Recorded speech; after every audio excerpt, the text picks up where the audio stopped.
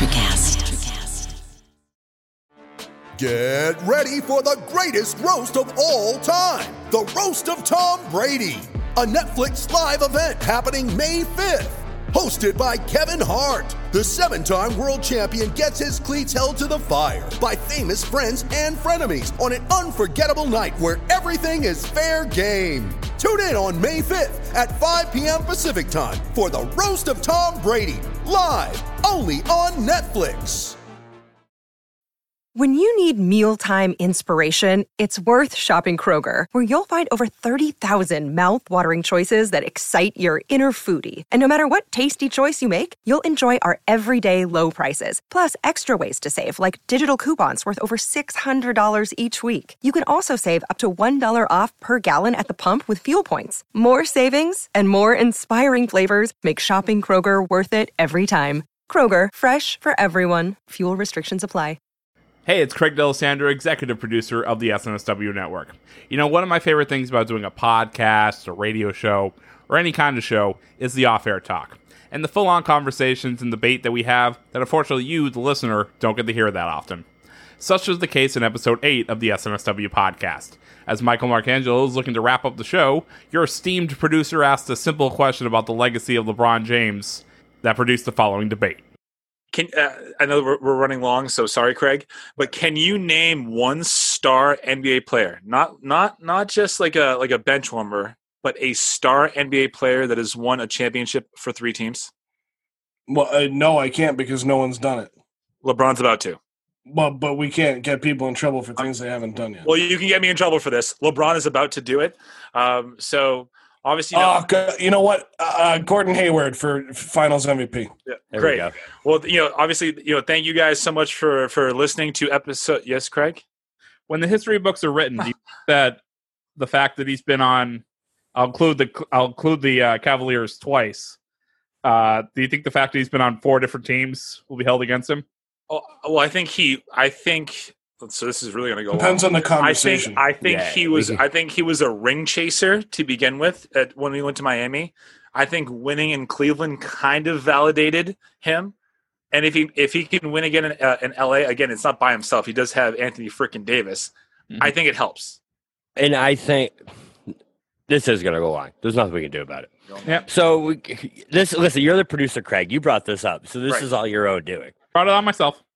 So I think it's just because of the nature of the NBA we live in today that it won't be brought against him, because of the fact that we literally are living in a video game when it comes to free agency in the NBA, where 10, 15, 20 years ago, if Michael Jordan had left the Bulls after one of those finals, yes, it would have been an absolute travesty. It would have been something that was held against him forever.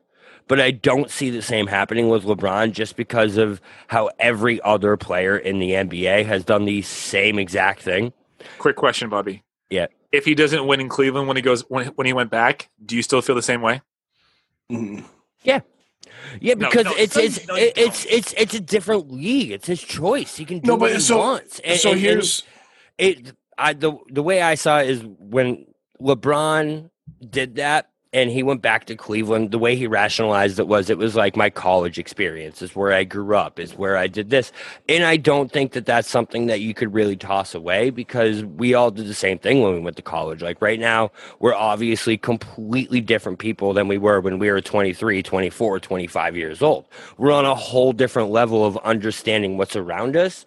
So I just don't think you can hold that against him, because if I was given that opportunity, if I was living in Cleveland and you were like, hey, I'll give you millions to go fucking play in Miami with Dwayne Wade and Chris Bosh instead of being here in this dumpster fire, would you not do that? No. But I think you missed my point. I think because you said it's not going to be held against him because he went. No. But would it have been held against him if he never went back to Cleveland and won there? So he goes back to Cleveland, doesn't win, then goes to LA again, and is now in the conference final. Absolutely. Yeah, all right, yeah, probably. But so here's the thing about LeBron, where I'm going to kind of flip it around again. I'm going to pull up Mike Marcangelo. I want to make sure that that's right for the notes there, Craig. It's Mike Marcangelo. Right. So I've lost my train of thought. If he wins with the Lakers, which he has not yet done, if he wins with the Lakers, it does lend, as Bobby said, to the type of league that it is right now. Because LeBron James was the first of his kind to go, and I mean in this generation of NBA players, to go to teams and build the team that he wants around him with guys that want to be with him in order to win that championship. He did that in Miami, right? That was the first time it happened. He did it when he went back to Cleveland, okay? And then he's done it now in LA as well. And that team stunk last year, right? Like, they weren't good in his first season there.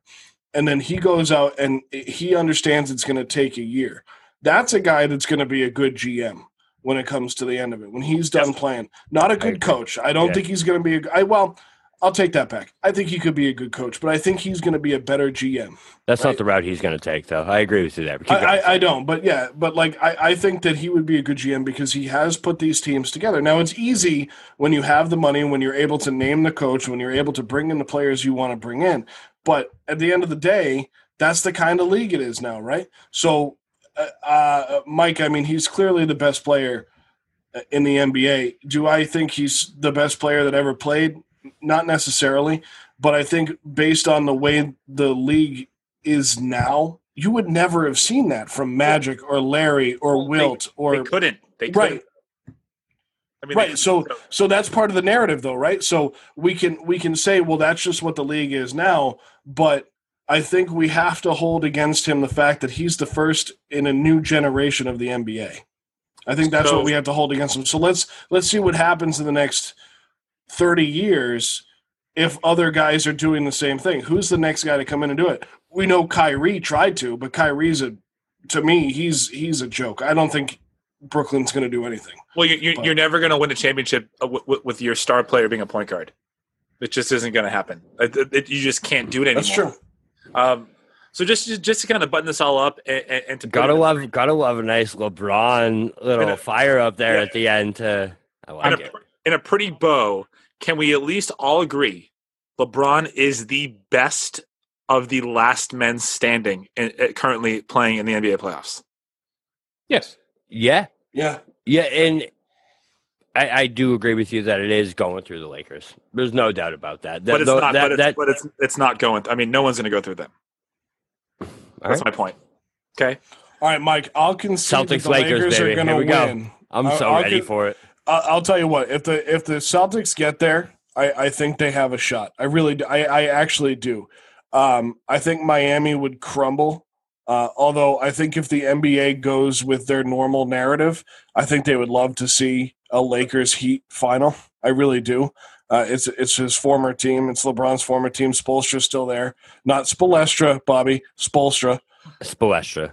It's not. It's not. I know. I'm coming to Albany. We're gonna. All right. So, it just concede the fact that the Lions aren't winning the North. So for Broadway Joe Malkin and Real BK Bob Kelly, I am your host, Michael Marcangelo. Thank you so much for listening to episode 8 of the SNSW podcast.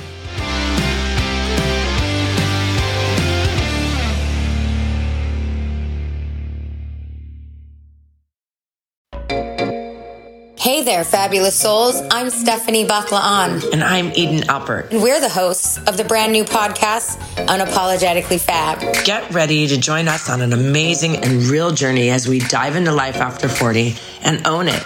We're all about changing the narrative, leaning into who you are, and living a life by your own design. Join us as we embrace life unapologetically and redefine success. This is Unapologetically Fab, an Electric Cast production.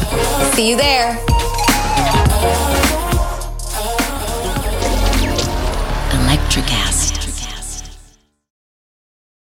Welcome to Transforming 45, the podcast that celebrates the incredible power of passionate voices. I'm your host, Lisa Boat. Join me in conversation with heart-led humans who share their deeply personal stories of transformation.